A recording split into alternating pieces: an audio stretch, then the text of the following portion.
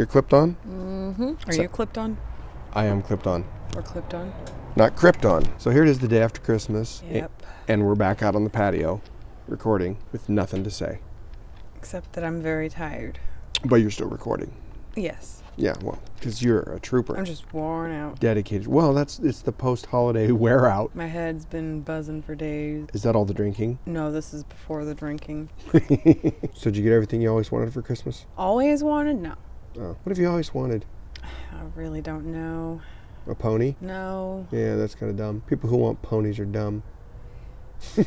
Okay, no, that's not true. I was but just thinking, when I was younger, I always wanted some sort of Power Wheels. I never got that. Mm-hmm. And then finally, when I was 9 or maybe I was 10, I don't remember. I just know that I got an off-brand Barbie dream house. Finally. So it wasn't made by Mattel? No. Oh. No. Cheap knockoff I think stuff. it came from the Sears catalog or something. Yeah. So do you have anything clothing on that you got for Christmas right now? I have a shirt on. That you got for Christmas? Yeah. Yeah, which one? It's, you can't see it because it's under my jacket. Yeah. Because we're outside It's a and it's long cold. sleeve maroon something or other. Something. It's got some sort of, dye job on it that makes look kind of faded in certain parts. I don't know. Okay. I'm just trying to remember which one it was. As you see, I am wearing my heavy-duty winter jacket that I got. Is it heavy duty? It is. It's pretty cozy. I mean, I'll be honest. It's pretty good. It's not technically my color pattern that I would normally wear. Yeah, you definitely look like you should be working on a motorcycle or something right now. Working on a motorcycle. Huh? I don't know, with the beanie and the plaid Yeah. overshirt It's super thing. cozy Yeah. though, and What's the lining like? well, it's like inside of a hoodie. Okay. It's like a hoodie inside this flannel here. It's got the Alright, hood. So it's not quilted or something. It's kind of fleece-like. Okay. Yeah. Got it. It's super cozy, and it's the right size so it could fit over. If I had another a long sleeve shirt or something, it's it's a little oversized for that. It'd be perfect for when we go camping, especially when we go camping in the fall when it gets nice and chilly, and I like it. Yeah. So yeah. But I noticed something odd about it. What? You're awfully quiet. I'm just thinking, what would be odd? Is there a fake pocket somewhere? No? Does it button on the wrong side? Close. It has, in the clothing industry terms, it has a woman's zipper. Yeah. Yeah. I mean, I think that whole thing is, I think the whole thing is ridiculous. Men's buttons, women's buttons, and that sort of a thing. But I realize that's how the clothing industry has built itself. So, I'm not going to fix it overnight by complaining about this hoodie. But yeah, it was weird because the flannel part snaps on the front, right? And then But there's a zipper. there's a zipper on the hoodie part underneath it. I unzipped it, didn't think anything of it until I put it on and went to zip it up. And I went with my right hand to grab the base of the zipper like I always do, and then guide the left hand into the pocket. And I realized in my left hand was the zipper. So it was backwards from what I'm accustomed to. And yeah, so yeah. Neat. Yeah. Do you know I think what? you still have a little sticker for the size. If you lift or raise your left arm, yeah, there's something shiny. I think it's a sticker. Well, underneath? Yeah, go down a little bit more. I'm probably making crinkly noises on the microphone. Wait, here we go. Extra large, tall. That's my name. I don't know if people knew that. The podcast is not actually named after me. All right. So I'm trying not to, I keep moving the jacket around a bit, and so I hope it's not making too much wrinkly noise on the thing. So, okay, so we're in that limbo week between Christmas and New Year's. Yeah. Where So you don't know how much you should be drinking. Or if you should give yourself a break Right. from drinking. Right. The dog was making his little growly noise like he does sometimes when he scratches his ear. He's like, oh, that feels so good. Yeah. Anyway, but so yeah, we're in that limbo week between Christmas and New Year's, and but this year, for the first time in 3 years, I'm actually working this week. Yeah, yeah. It's gonna be weird. Yeah. It was already kind of weird today. Yeah, it was really weird for me today because yesterday was Christmas Day, and we're at your parents' house, and I'm sitting there, snacking on some dinner there, and I'm thinking, crap, I gotta get up and go to work in the morning. It wasn't even oh yeah, I gotta go to work in a day or two. It's no, I gotta go to work in the morning. But then again, what else would I do? I would have sat on my butt and got fat here if I didn't go to work. So You'd play games. I would play games, yeah. We would play games. So speaking of which, though, that kind of leads nicely into in what scientists are calling completely contrary to the universe. I made some informal New Year's resolutions. You did. Related to gaming. Okay. Yeah. I mean, we already know my whole lose weight before I turn 50 thing. So I have 120 years for that because I'm young. First one is I'm going to get Mice and Mystics to the table and we're going to play it through. Yeah. And if it's just you and me, then we do just you and me. If we can get two, because I think it's up to 4 players. If we can get 2 other people that will commit to it, then we'll do that. But that's one gaming resolution that I made. And then the other one? Well. Or one of the other ones? There's more.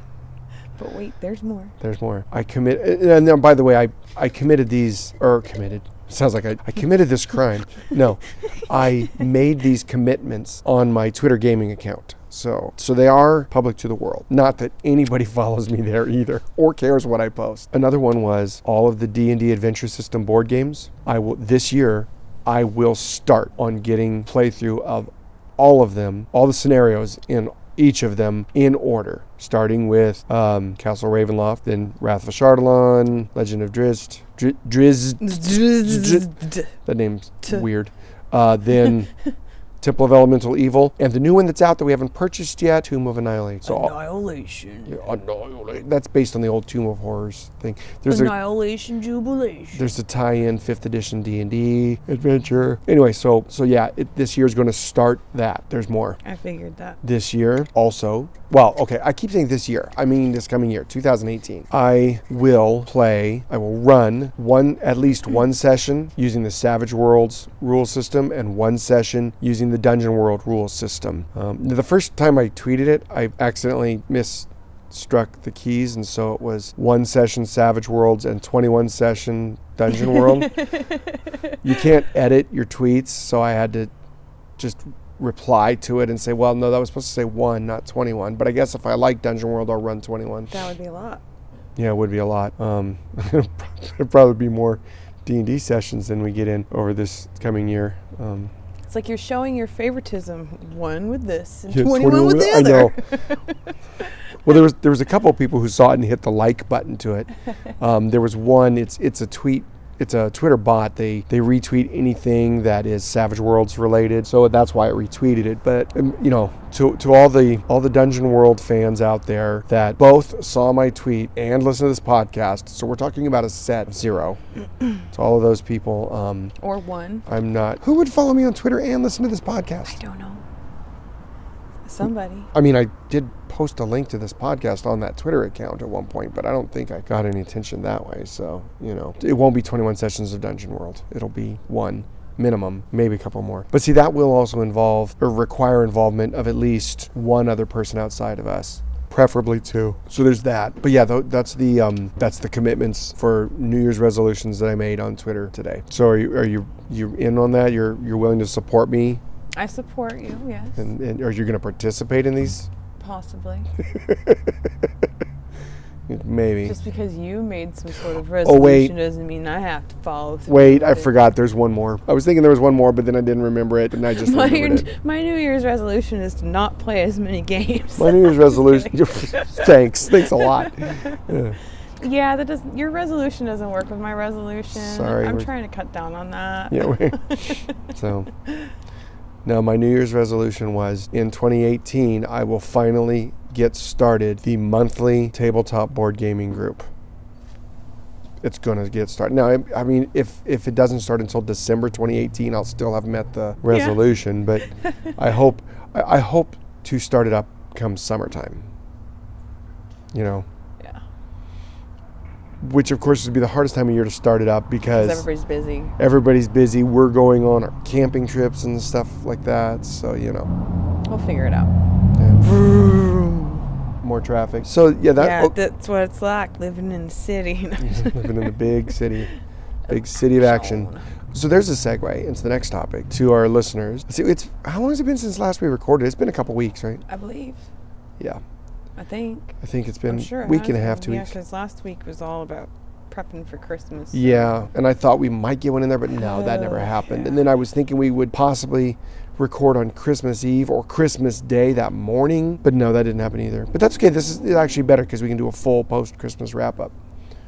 Wrap up. Yeah, the taco salad was delicious. It was. The Like everybody said, it seems to get better and better every year. I know. And then one of these years, I'm just going to flop and everybody will hate. No. But it'll get me out of having to make a taco salad every year. Blame their palates. Like, well, Yeah. I don't know what happened to your palate, but, you know. You guys must have whatever. been eating junky food all year to not like this.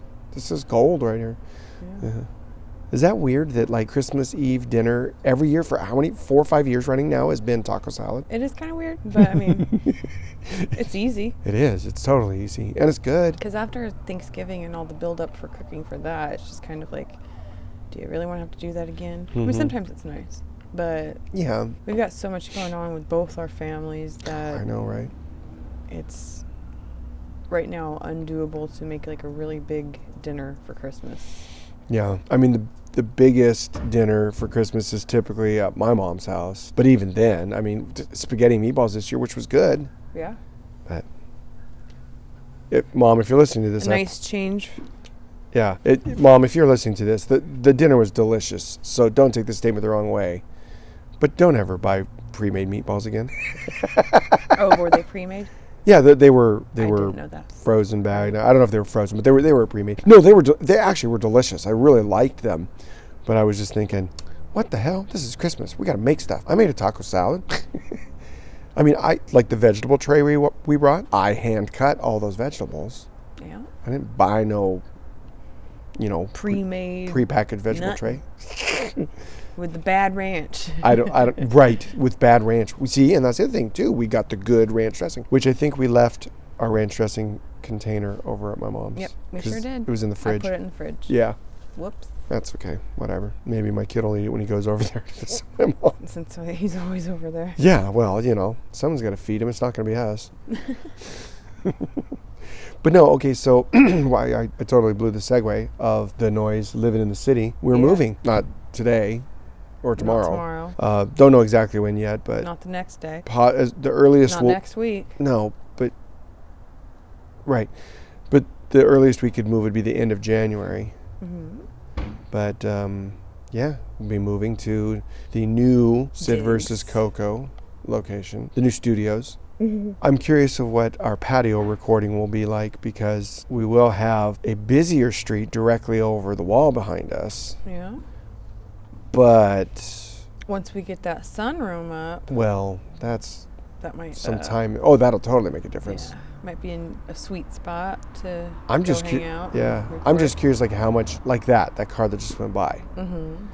I'm wondering, is it going to be like that loud The whole time. the whole time? I don't think it'll be the whole time because I mean, depending on what, like we're recording actually earlier than usual because it's my watch is not okay. It's 7:00. Usually we don't record till like 9.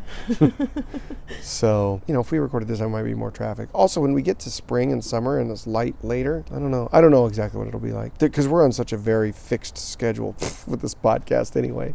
Totes fixed.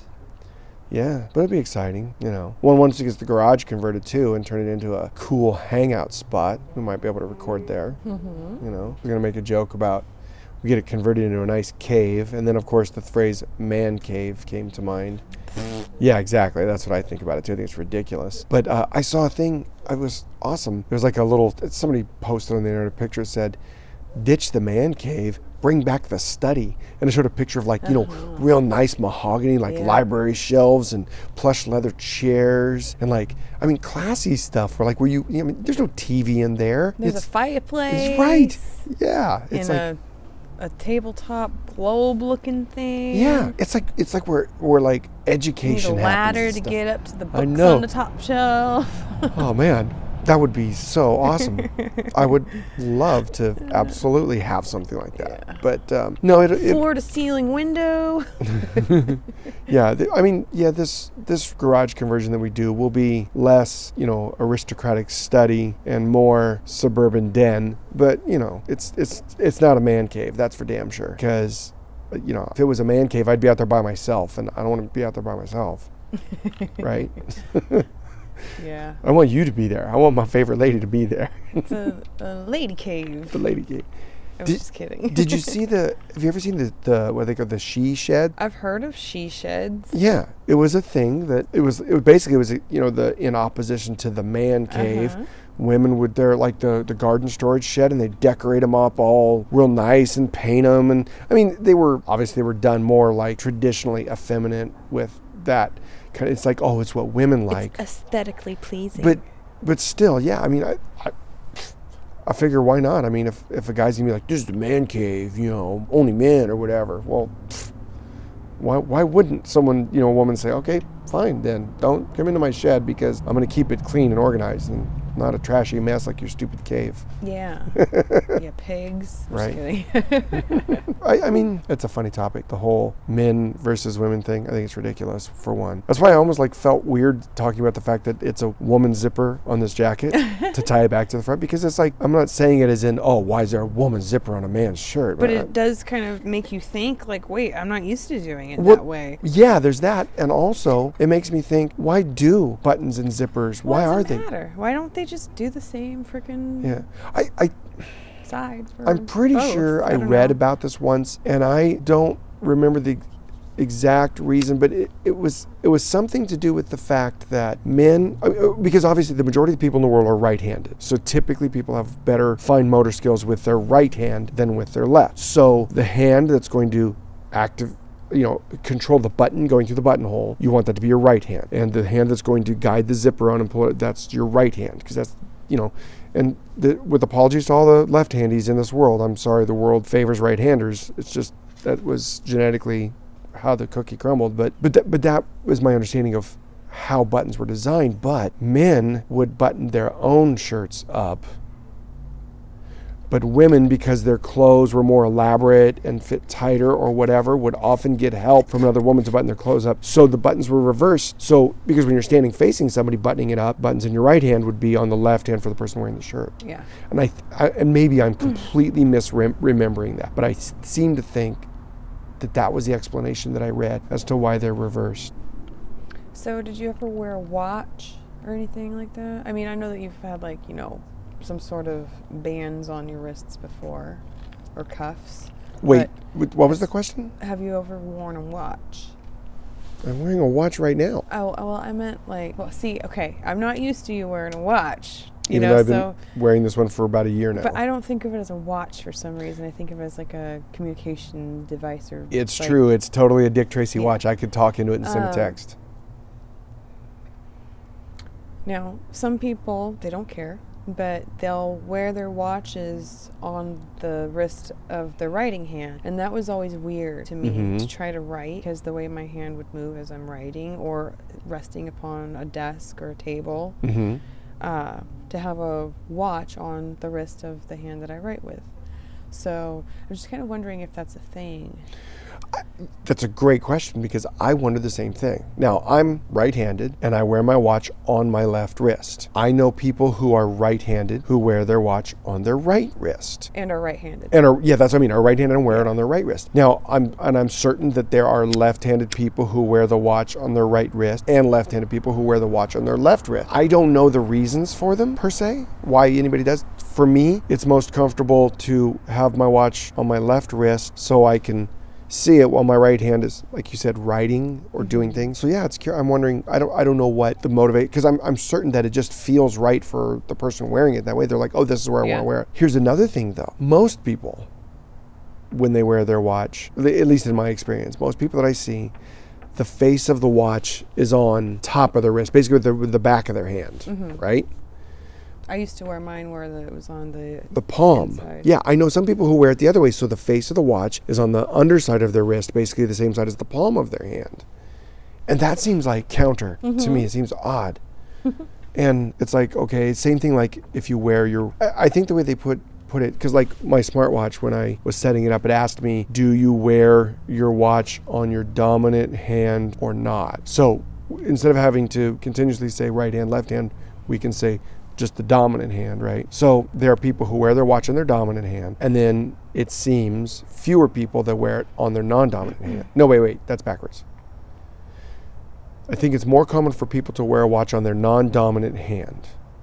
But there are still people who wear it on their dominant hand. And there are people, most people it seems, wear their watch with the face on the top of the wrist or back of the hand. Fewer people, but still some that wear it on the underside, on the palm side of their wrist. Yeah, that's weird. Well, it's not mean none of them are weird in and of themselves. It's just, it's weird to think about what would drive a person to wear the watch in those different ways. You know, what is it about the feel and functionality that does that? Now, the question for the smartwatch, it asking, do you wear it on your dominant hand or not? That might have to do with the display, but also maybe like if it's counting the steps and then going by your movement of your arms. That's exactly what your dominant arm moves more, I would say. I think that the dominant arm would move more than the other one because it just... When I walk, I notice it. Well, yeah, and I think that's what it's asking too. And also, like, if I'm standing talking to somebody, especially me because I talk with my hands so much, but I'm certain that there's more motion measured with my dominant hand than with my non-dominant hand. So it might compensate for that too. It's going to say, well, a certain amount of this motion is just because he's reaching for things with that arm and touching things with that hand and talking and moving. So there's more movement. Yeah, so it's going to compensate for that to try to get a more accurate. Because, I mean, it's not like those watches actually count your physical steps or physically measure your I mean, unless they're tied to your GPS, but they're not physically counting distance and steps in that. They're approximating it based upon the observed motions you have. Yeah. The more you know. I'm hoping that, again, when I adjust this jacket, it's not going on the microphone. Again, segue from dominant hand and watch wearing. Did you ever ride a skateboard when you were younger? I tried. Okay. I wanted to skateboard, and of course my mom, being the smart parent that she was for the amount of time that she was when I was little, she got me one of those combos where it starts out like a little scooter. Oh. And then you can take the handle off of the scooter and use it as a skateboard. And so I tried. Yeah. But I was always afraid of falling because that was like around the time that I was pushed off the bars at school and fractured my arm. And so ever since then I was like, I ain't falling for nothing. I don't want to break another arm. Yeah. Okay, well, do you remember when you rode your skateboard or scooter, because this applies to scooter as well, which one of your feet was forward? I believe my right foot was on the board, and my left foot was the one that I was using to get the movement. Okay, that's the second part of my question that I haven't asked. Which foot was on the front of the skateboard? My left foot. So you were left foot forward. I was using my left foot to push. To push. And then I would get my left foot in the front. Forward. Yes. Okay. That way I could try to control from the back of the board. So let me see if I could do this all verbally without any visual clues, because obviously, you know, when I make hand gestures, it's great for radio. But left foot forward, regardless of whether you're left-footed or right-footed, you know, regardless of which your dominant foot. Left foot forward was always considered regular foot, and right foot forward was goofy foot. That was just how in skateboarding terminology. Okay. I was like, so you I was doing it properly? Well, all of it's proper. There's not a wrong way to do it. But the wrong way to do it would be to fall down all the time. So, but no. Which was why I did not want to do that. Right. But no, that's the terminology is left foot forward, regular foot, right foot forward, goofy foot. I rode goofy foot. So like when I was riding, as I was going forward, my body was facing to the left of my direction of travel, and my right foot was forward. And you would be the opposite of that. And that's fine. But see, there's another thing to that as well, and it was what you started about, is the foot with which you push. I also pushed with my left foot. It's just my left foot was my trailing foot. I had my right foot on the front of the board when I would push. You had your right foot more towards the back of the board when you would push. And that's another thing. And I never really understood like how people did it other ways. Because like whenever I tried to change my stance, this is why I could never skate ramp, is I couldn't transition. If I ever ended up moving goofy foot, left foot forward, I couldn't balance, I couldn't steer, I couldn't kick turn, nothing. I was totally spazzed out. So that's why I only rode street. So, and I was never good. Let's make it very clear that I was never good. You know, I looked cool, but I wasn't good much. But anyway, that reminded me though of like the watch discussion, because there's both left foot forward or right foot forward in your stance while riding, but also pushing with your forward foot or your rear foot riding, regardless which foot. So that made me think of wearing your watch dominant hand or non-dominant hand, and face of watch up on your wrist or under your wrist and palm side. So it's like you could make like a little grid. Oh, I wonder if there's a correlation there. Like, I wonder if people who ride like regular foot wear their watches on their dominant hand, and goofy foot is non-dominant hand. I doubt it. I doubt it seriously. But I don't know, but it sounds like we need to start making some graphs and charts and getting some information. That's the problem. Where are we going to get the data set? It's like, are we just going to walk down the street? He's like, excuse me, did you ever ride a skateboard? Are you currently wearing a watch? Walk through the neighborhood and observe the kids. And then we'll get called on for watching kids. Yeah. Leave the kids alone, you weirdos. So in other words, what you're saying is we'll do it before we move, then we'll be out of this neighborhood and nobody can... Oh, jeez. we got just a month and maybe a little more to do this research. I don't think there's that many kids that ride skateboards. Yeah, I don't in the neighborhood. See too many. And I'm not going to go down to the skate park. No, that's dumb. I mean, skate parks aren't dumb. Actually, I think skate parks are great because it gives them a space. It gives them a space to be, and it actually gives them a good surface that's designed for skating. I mean, as a street skater, of course, I often improvise with whatever we found, with curbs and walls and, things like that. And then, of course, some businesses that had really great places to street skate on would get really mad, and they'd put things to deter all of us skaters. Yeah. Like, that's no fun. Yeah. Like the signs that say no skateboards allowed, which meant that we just all started skating with a screwdriver in our pouch so we could take the signs down and take them with us. I never did that. Yeah, you did. Maybe. Shut up. Damn kids. Damn. Yeah, oh my gosh. What's funny fucking teenagers. Yeah. Man, back in the day. You're like, I wasn't a teenager. I was 23. 22, but yeah. So, no, that's the thing is, back in the day, I would say that I was one of those people that older generation would tell me to get off of their lawn, because I definitely had an attitude. And I mean, I don't think you were so cool. Yeah, I did. I don't think that I was like over the top belligerent, like I wasn't destructive. Usually, a couple times I was, but usually I wasn't. You just like to look like you didn't care. Yeah, but I definitely had a bad attitude towards society in general. But I don't think that's changed though. I still have a bad attitude towards society.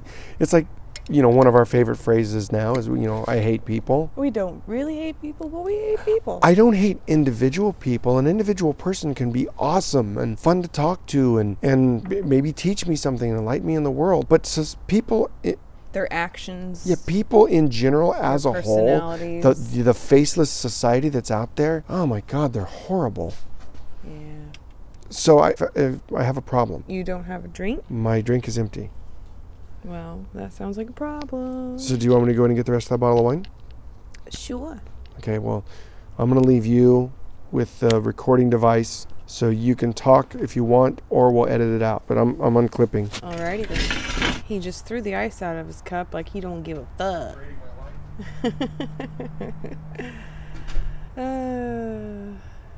Yeah. So, hopefully everybody had very Merry Christmas. I had a Merry Christmas. It was merry and it was Christmas. There was some drama. There was like 3 Christmases involved if you think about it, because there was Christmas Eve at my parents', and then Christmas Day at his mom's, and then back at my parents' later on, because we had to hurry up to say hello and goodbye to my cousin Rachel, who came for a visit. Okay, I'm back. So, yeah. I'm putting my clip on. Hello, Haggis. Tomorrow marks the death-iversary of Carrie Fisher. Oh. And then the day after tomorrow marks the death-iversary of Debbie Reynolds. Oh. Yesterday was the death-iversary of George Michael. Yeah. Wait, George Michael died on Christmas? Yeah. Don't y'all remember? I mean, no. Not y'all, because it's just you. I was outside. We were at your mom, and I came in, and I said, you guys, George Michael died. And then your sister was like, what? I'm like, yeah, apparently it was his last Christmas. I remember that joke now. Oh my God, that was a horrible joke. It was an awesome joke, really, but Way too soon. But hello, it couldn't have been any sooner. Dude died on Christmas Day. What did he expect? It could, especially after that song. Yeah. Well, it's not like he could have. It's not like that joke could have been any sooner. I mean, Yep. So okay. So here's the question: how soon is too soon? How soon is now? Listen. Listen, Linda. Listen. No.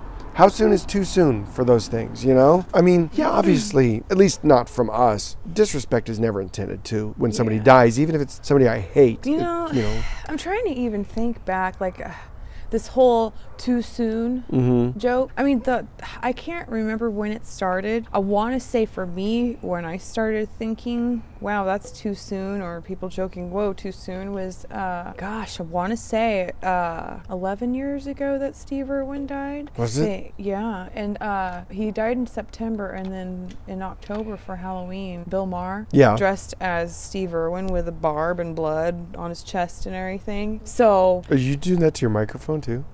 Yeah, I was doing a visual.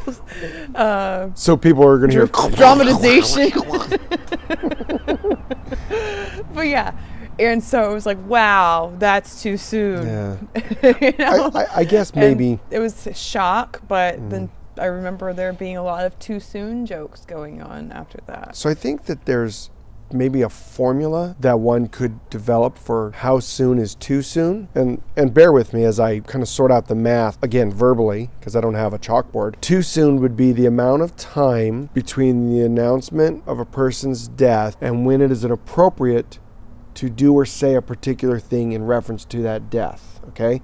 If the amount of time elapsed is less than that number, then it's too soon. The way you calculate that number, you would have to say that the level of class of the thing done or said, the higher it is, the smaller the too soon number is, right? Like your last Christmas comment, that's pretty classy actually, because it's clever, and he wrote that song last Christmas and it was a big hit and all that, and you weren't being disrespectful towards him as a person, you weren't making fun of who he was or what he did or even the song itself. So you know what I mean, it's like it was not uncouth or what's the word I'm looking for, derogatory or anything like that. So I think that the higher classy it is, the more complimentary the thing you do or say is, the lower the too soon number would be. So that's one thing. I think also maybe the nature of the death, like if a person, I mean, George Burns was how old when he died? 100, 101, something like that. So to say he was older than God, especially since he played God in the movie Oh God, remember, with John Denver? Yeah. You could say that like when he died. Well, he should have died. He was older than God. Because again, like the older they are, I think also the shorter the too soon. No, it's not the older they are. I guess it's the more natural the cause of death. That's what I'm trying to get at. Because George Burns, I mean, he was ready to die. The guy was, again, he was older than God. He was just so old. So, yeah, that's fine. I mean, if somebody dies when they're 25, 27, that's right. The 27 is the rock star year. Or if a child dies and someone jokes and says, no, what's the rock star age that dies? Is it 27? 27. Yeah. That's the 27 club. Yeah. So, like, if you die when you're 27 from, like, a tragic car accident, maybe the too soon number gets a little longer, So, so the nature/age at which you die, I think, factors in, right? So like David Bowie, we knew he had cancer. We knew he was. We did? Well, because when he died, it was like, what? He had cancer? That's true. We didn't, but some people did. But when the news came out, they knew it was because. Yeah, we knew his health was failing. Because he had become more reclusive. He had, there were rumors about his health not being as good. Yeah. Well, didn't he collapse it was 3-6 months prior to his death? He died in January, and I believe it was like in December or something like that, when there was the I think it was Lazarus Play or something like that. I don't know if it was on Broadway or but it was in New York. And he went to the premiere, but he was nearly passing out. Yes, there, right, so he had to leave. Mm-hmm. That's what I'm thinking of. So I mean, so that sort of a thing. It's like, because it's not like it was totally necessarily unexpected. I mean, it was unexpected by the public at large, but it's still his inner circle knew. Yeah. So there's that. So that's the factor. So we've got what do we have? What was the first one I said? God, I can't remember what I said 3 minutes ago. You're talking about the 27 club. No. But part of that, the factor, how classy the thing you do or say is. Yeah. The classier it is, the shorter the too soon number can be. how timely and or tragic the death is. If the death is extremely tragic, the more tragic the death is, the higher the too soon number is. The more timely, in other words, like, oh yeah, like again, the George Burns, he's 101, 100 years old, whatever. The longer that is, the more timely the death is, the shorter the too soon number can be, right? And so there was another factor I was thinking, the one I think is a variable is the fame factor, right? Mm-hmm. Because on the one hand, the less famous a person is, the more like if somebody announced tomorrow that my third grade teacher died, I'm assuming he's still alive. We saw him a few years back. Remember when we were at the Mexican restaurant? My mom was there with my, But yeah, like if tomorrow they announced that he died, he's not famous. So really it's only going to be upsetting to the people that knew him, obviously. Mm-hmm. And so I think that would require a little more tact, a little more considerate, things. You don't want to, the too soon number gets longer is what I'm trying to say. So the more famous a person gets, the more likely their death is to be known and well circulated when it happens. So the too soon timeline, I think, gets shorter by that. But at some point, maybe the more famous they are, the longer it has to be. Maybe it's the type of fame. Like entertainers, like celebrities, like singers and actors and that, I think the more famous they are, the shorter the too soon number is going to be. But for people who do, I'm making an unnecessary classification here, I think, but like the Nobel Prize winner that discovered a cure for cancer, when that happens or something, that's a person that they're going to be super famous for doing that. But also I think that's going to make their greater fame is going to make their too soon number even longer because they did a really big, important thing that helped humanity at large. Mm-hmm. So, cut them some slack. Stop making jokes about them dying. Douches. I know, right? Fucking douchebags. Jeez. What the hell's wrong with these people talking shit? Douche bagels, even. Bags of bagels. Douche bags of bagels. Douche bags of bagels. Hope you eat a bag of douches. With a side of bagels. With a side of bagels. Right. Oh, that'd be great. So. You need to smear your bagels. Smear. I can't even say the word schmear. Schmear. That reminds me of the birdcage.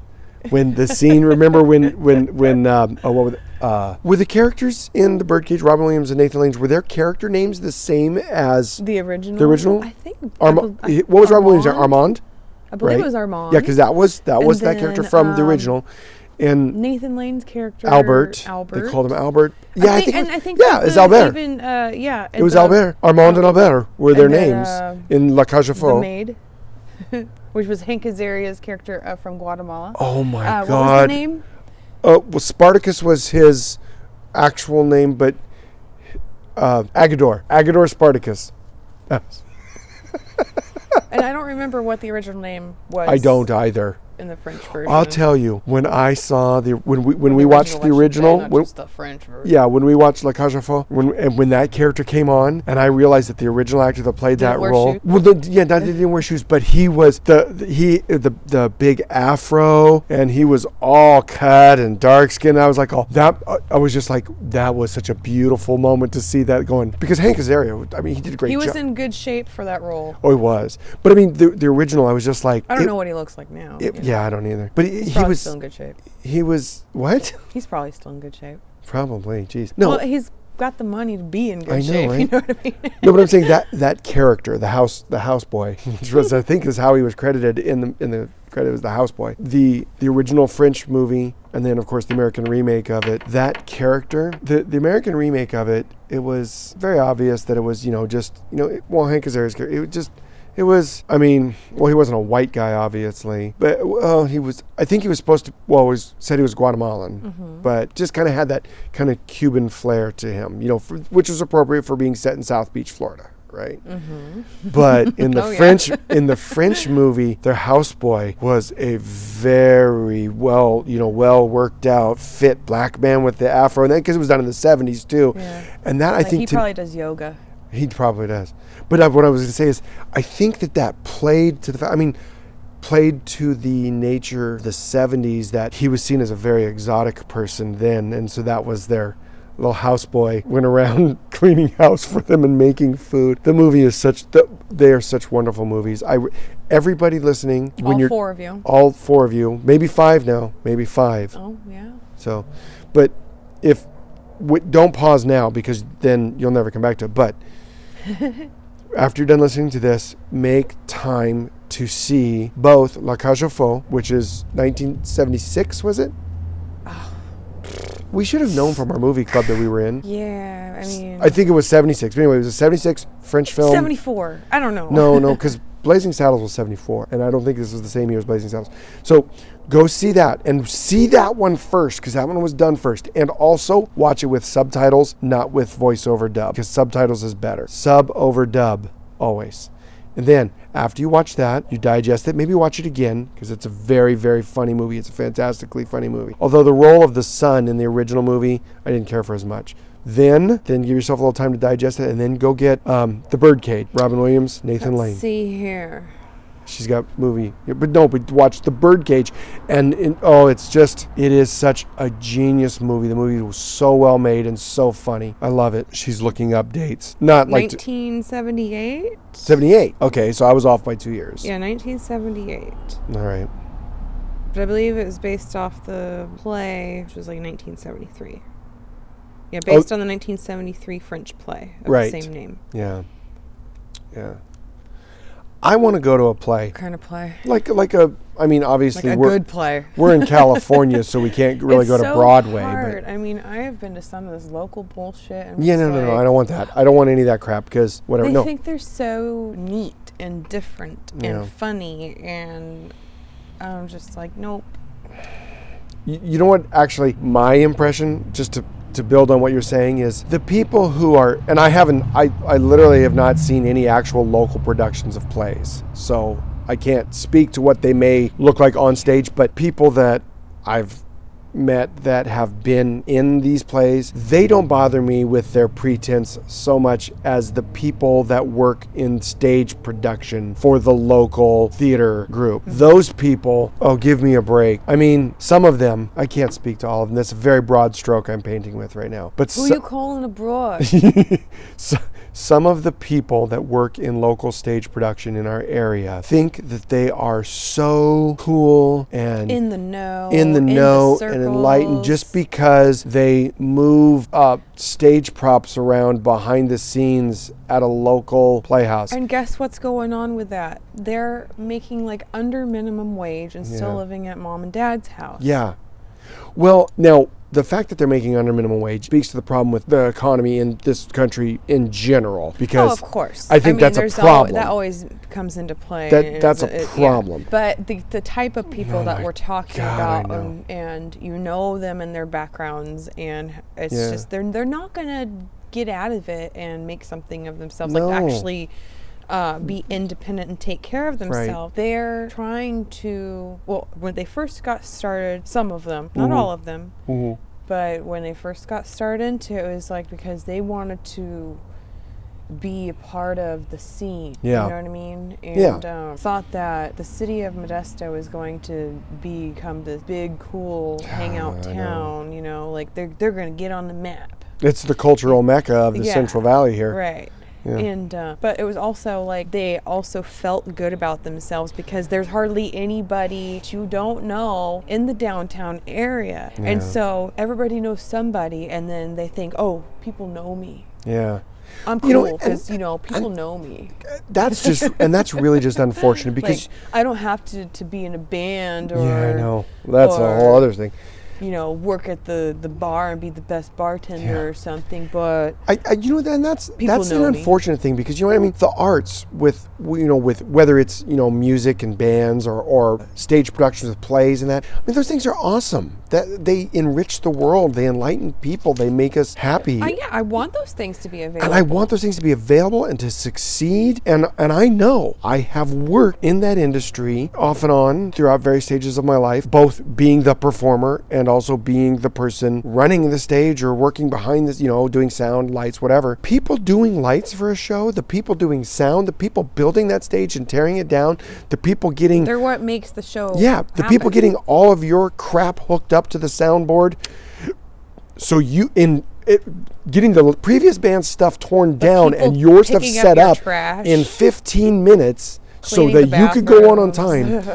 Those people all make... The service industry is absolutely necessary, and they're underappreciated and undervalued in society in general. But what we're speaking about is few select individuals within these roles, specifically that think that just because they I was stage manager for the outdoor stage at the Fat Tuesday celebration on 11th Street in Modesto, Or, a couple of my buddies, they work, sound and everything at Gallo Center of the Arts, and, this one band came through. I did load in for that band. They got me to be able to work on the stage and crew, and, I got to meet the band members and, have a couple drinks with them before they played. Yeah. So you really weren't working then, were you? And you know what? And that's the thing. It's like I've met people in bands before. It was cool. It's always neat when you can meet somebody that's in a band that plays music that you like and enjoy, the music that's enriched your life. And I'll be honest, if I met anybody from Depeche Mode, that my favorite band, I would probably cry a little bit. Oops, I crapped my pants. Yeah, right. But I don't think I'm better than anybody else. Oh no. For having okay, remember when we met Ronan from V&V? Oh yeah. He was standing on the side of the freaking venue. Shit, let's just go. Let's go and say hi. Thank you. I shook his hand and said thank you, and I think you got a hug from him, didn't you? Yeah. Yeah. And he had his pointy his little pointy boots. He was not nearly as tall as I expected him to be. Oh no, he wasn't nearly as tall as I just thought he'd be taller. Was he shorter than me? Yes. Well, maybe. But he also had that bigger coat on too. He did. But still, that doesn't diminish the fact that V&V Nation, if you don't listen to them, go check them out. Oh my God, music's amazing. We went around, by the way, just thought I should let you know. Did you know? I totally saw Ronan. Of this band, and we talked for half an hour. Yeah, talked with Ronan a little bit. He knows who I am. Yeah. We're probably gonna here's a picture of me with him. Email each other later. Here's a picture of me with him. Yeah, exactly. And that's my point. It's meeting celebrities, meeting people that are artists and creative types that have performed. That's fun. It's awesome.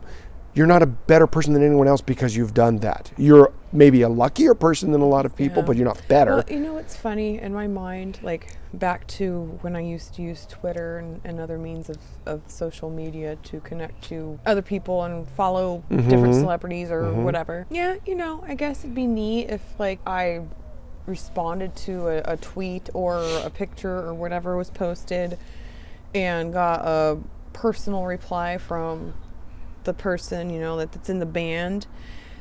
And I'm not saying that never happened, but the ones that make me happier are the times when I'd say something nice and funny or just cute and Richard Simmons replies to me, or something, and it's oh, thank you so much, you're just so sweet. And I got a retweet from Eric Erlinson. Yeah, we'll see that too. I remember that. But I know, it was so stupid when I tweeted and he retweeted. It was ridiculous. Just the little things from the people that, they aren't the biggest celebrities. No. They aren't the trendy model, hot actor, actress, whatever. Yeah. It's people that you grew up with, Mm-hmm. And they might have been super famous at one point, but now they're just not. I guess they're more approachable, is what it is. Yeah, I think so too. They're more approachable and they're more humble about it.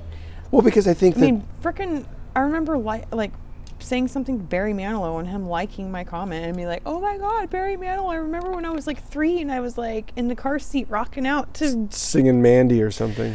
It's just, it's holy crap. It's really neat. Yeah. Yeah. Or Boy George, I remember he would always be, he probably still is very active, but he was very responsive to people, and so there were a couple times where we exchanged a couple tweets back and forth. Yeah. Well, I'm if you only knew that I had a crush on you. Right. I would like to think that celebrities, creative types, famous people, etc., those that that get it, that they understand that they're just a human and they're doing their thing that they can do, and maybe they're proud. They can be proud of the things that they've done, the acting roles or singing or guitar playing or drum, whatever it is they do, art, all those things that I can't do, they can do. I think those of them that realize that they do that because they get personal fulfillment out of it, and they also maybe get a sense of satisfaction that what they're doing is entertaining other people, those are the ones that are going to end up being approachable. those people who know me know that I am a super 100% amateur musician. I'm a 2-bit hack that... I thought it was a 3-bit. Nope, 2-bit. I know. 2 bits. I know it's always been 2 bits. Yeah, because 2 bits is 25 cents. I'm giving you a bad time. Okay. Listen, Linda, listen. So... Yeah, I'm not gonna lie. You know, when I've been on a stage playing in front of people, and I want to say the largest crowd I've ever played in front of is maybe like 200, 300, maybe, right? So small. I've never played in front of like 5,000 people or 20,000 people, obviously. Regardless of that, whenever I've played in front of people, it is fun. It is fun to be up there on stage and kind of think, oh, I'm a rock star. Check me out. I'm having fun. I'm kind of doing a rock star thing. And, you know, you've got, like, as we know from this podcast, you put a microphone in front of me and I will attempt to talk forever, or at least sing or do something to be part of, He definitely takes over. Yeah. But what I found is, after having done it a few times, the thing to me that was the most satisfying and the most fulfilling is when, after I'm done, or like when I'm on a break between sets, when someone would come up and say, oh man, this is so awesome listening to this music. I'm so glad you guys are up there playing music, you know. This is great. Thanks so much. Because then I realized that, because honestly, I think the most I've ever been paid for playing a show is $100 and drinks for 4 hours playing. It was one of the shows at, you know, with 0 Hour, where we, you know, 4 sets, and there were 5 of us in the band, and because we got the register, of drinkers or drinks, at least the total intake for the register was above a certain amount, we got a double bonus. So we got up to $500 for the band, so $100 each for the night, you know. So that's like the most that I've ever gotten paid, I think, for playing a show. And it also helped that the head bartender was the singer in the band. Well, that did help. Yeah. But I mean, but the point being is, like, so it's like, I never did this for money. I've never made my living as an entertainer. It was just for fun. It was always for fun. And when people came up to me and said, hey man, that was so awesome. I'm so glad that you all are up there playing music. It's entertaining. It's fun. We're dancing, whatever. That to me was the best part of it. When I realized that I was somebody that helped someone else have a good time, to enjoy their evening. That to me was satisfying. And the point of me bringing all this up is that I think that, you know, celebrities, musicians, actors, artists, all that, I think those that get a genuine joy out of knowing that other people are enjoying their creative works, they're the ones that are the most approachable. People that are like, well, I'm doing this because I'm famous and I'm making lots of money and all that, you're not gonna get to talk to those people, because they're jerks. They're pretentious jerks. They're the Larses in the world. The Lars Ulrichs of the world. Yeah, we're talking to you, Lars, because I know you're listening to this podcast. You're listening to this podcast to see if you can give us a cease and desist for copyright infringement. On speaking your name. That's right. You know what's funny though is, and well, also why one of the many reasons why I disagree with intellectual property law is you can register your image, your face with likeness rights.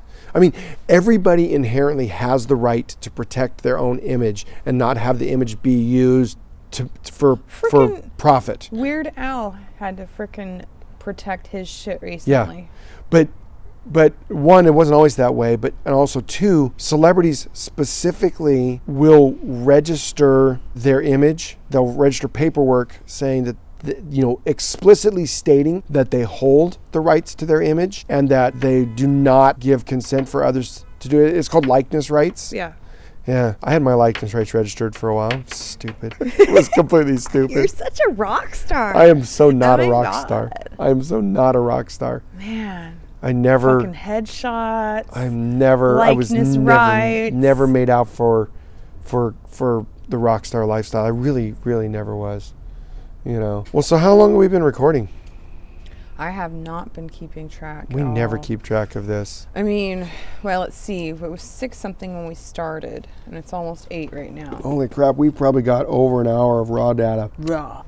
Well, what did we learn today? I learned that I wasn't a goofy skater. Goofy-footed, but yeah. Yeah. Oh, I like to say goofy skater. Fair. I also learned that I'm fucking still worn out from the Christmas stuff. Yeah. I learned that there is a time that's too soon, Oh, yeah. but it varies from person to person. Did we learn anything else? I learned that I drink too quickly because I was sipping earlier, and then you're like, okay, I'm empty. And then we got some wine, and now I'm like, oh my God, I'm almost empty. Well, I'm almost empty too. I think that's a sign that we should probably wrap this up. So this will be our last podcast of 2017, our 4th podcast ever. Oh, okay, we didn't Unless we get all crazy and do another one. Maybe, but I doubt it. When are we going to do that? Between now and New Year's. Yeah, I know, but we've got a third game of Takedo to play on our Hindecathon. Oh, never mind. And then Because I'm going to win myself a trophy again. That's right. Oh, okay, we have to give contact information. You can contact us via email, SydVsCoco11. It's SYDVSCOCO11 @gmail.com. You can contact us there. Send us questions, comments, feedback, topics, music information, because we will be developing our song challenge format for the new year. Let's make that. We've had a couple requests of genre. Yeah, let's make that our theme, podcast's New Year's resolution. 2018 will bring the song challenge to you. Our next episode, we will be starting on that. Will we? Yes, I think we should. Okay, well then we got some footwork to do between now and then. Too long. Yes. So there's that. So SydVsCoco11 @gmail.com. Send us anything you want to send us via that. What else is there? If you want a shout out, we can do that too. Just pay us the right amount of money. All of the other 4 listeners or whoever can hear that we did a shout out for you. And then, what else was I going to say? Nothing. Obviously, if you're listening to this, you know where we are. Bumpers.fm is the website that hosts this. It provides the software to do this. It's lots and lots of fun, and we thank them for having this platform for us. I am still working on figuring out how to get this feed to go to more traditional avenues for podcasts, such as iTunes and Google Play, maybe even Stitcher. Stitcher might be easier to do. If I can get it sent out to Stitcher, I'll start there. So anyway, so there's that. And or if you know of anything, that we haven't mentioned, you might want to let us know. Yeah, I've been given, I don't know if he's actually listened to this, but I have been given... by listener number 1? No, you're listener number 1. And I'm listener number 2. Okay, number 3? No, not him. Okay, number 4. No, not her either. No, I don't know if he's a listener yet. Oh. He communicates with me on Google Hangout and talking about misheard lyric. Oh yeah, we mentioned something about that. So maybe we can sprinkle those into it. But I'm going to tell him that he has to listen to our podcast, prove that he's listening to the podcast before I'll include any of his material. Yeah. Yeah. And as far as the misheard lyrics are concerned, people need to dig deep. Like when you were 3, maybe 4, I don't know how old you were, but if you heard something a certain way. I don't remember what I had for breakfast this morning, let alone what happened when I was 4. I'm just thinking, like, when I was little, I remember Our Lips Are Sealed was like Olives Are Seals or something like that. I always thought it was Arliss something I didn't understand. Yeah, that definitely doesn't go along with the song at all. Well, no, but... Oh, jeez. Well... Yeah. I could just hear Belinda Carlisle saying something understand. No, oh my God. All right, now I'm getting silly. Okay, well, so I guess we've never really had a formal sign off for these drinks and talks ones. And I think that you're trying to get me to do something to be the perfect moment to cut it off because you've done it before. I'm waiting for the prompt, but it hasn't happened. So, yeah, I guess we're out of time.